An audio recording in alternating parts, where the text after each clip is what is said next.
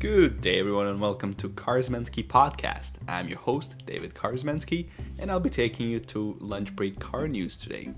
It is Monday afternoon, so not much has happened over the weekend, but we still have some news to cover, so let's get started. And first up, we have some sad news from the very hyped up company called Nikola.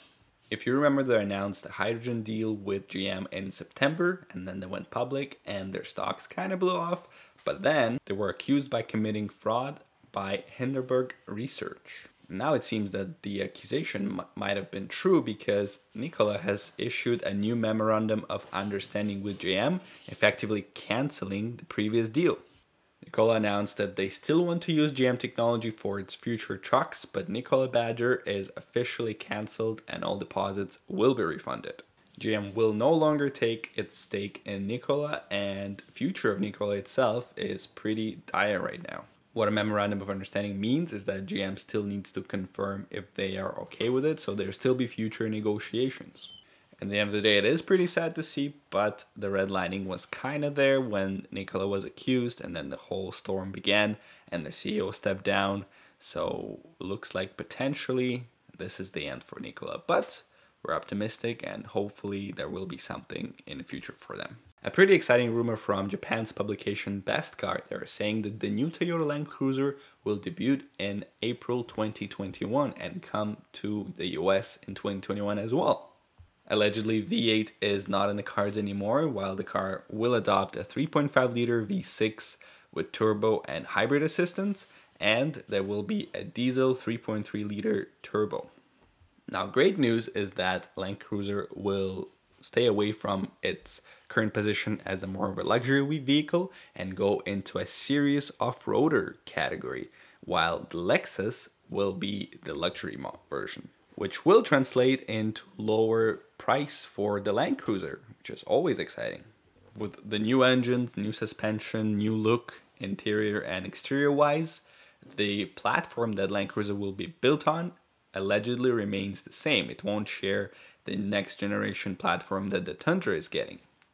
It will be pretty interesting to see what Toyota has cooked up for the new Land Cruiser, specifically in the off-roading department, as we know that it can make some capable off-roading vehicles. Now that would potentially even mean that Land Cruiser will be a little bit smaller because it is a little bit too big for serious off-roading, if I'm honest. And what's even more exciting is that finally Toyota is positioning their vehicles right, with Land Cruiser going into off-road territory and Lexus going into luxury category. And another new model launch coming from the Japanese automaker is some news about the 2022 Mazda 2.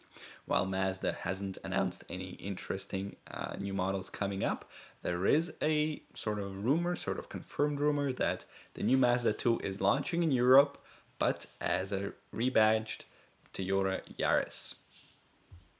The model will help the company with its electrification strategy because it will take Toyota's hybrid system in its model.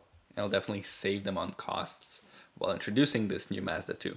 What's also interesting to see is that Yaris in North America until 2020 was a rebadged Mazda 2, and that Mazda is taking the new Yaris in its Europe pushing. So most likely coming for sale in Europe in 2022 and offering an electrified small engine. Probably nothing from Mazda, everything will come from Toyota themselves. They do say it will be slightly modified, but we'll see about that. And most likely we won't see a hot version of this hatch or a rugged version of this hatch in GR, Yaris and Yaris Cross. So it probably will be just a small model to help it with its carbon dioxide standards. There also are some rumors of the next generation Mustang, Ford Mustang that is, coming with potentially all-wheel drive, as execs from Ford are looking at the Challenger, which has all-wheel drive, and they're thinking maybe they should introduce it too. What started as a rumor hasn't been ruled out yet.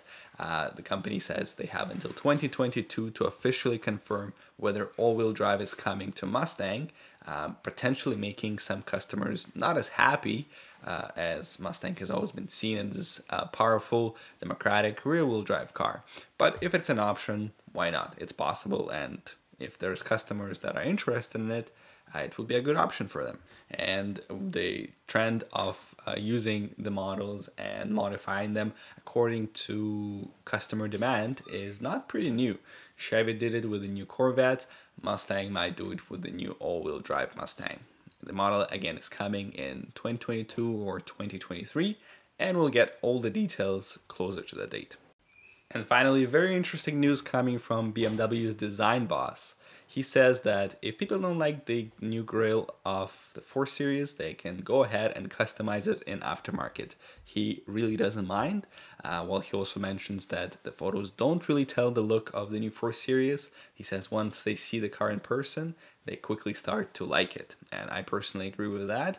I wasn't too sure of the styling of the new 4 Series and M4, but when I saw it in person, in 3D, it actually looks a little bit better. So pretty surprising to hear the big boss saying these things, but I think he agrees that people find the design polarizing and it will take a couple of years to get used to it.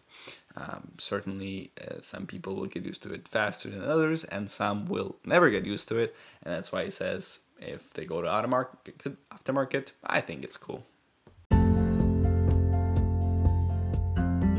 And that's it for today, guys. Thanks very much for tuning in again. I appreciate your listen and I appreciate your feedback. Tune in for future episodes coming every weekday by 1 p.m. Eastern Standard Time. Thank you very much again, and all the best.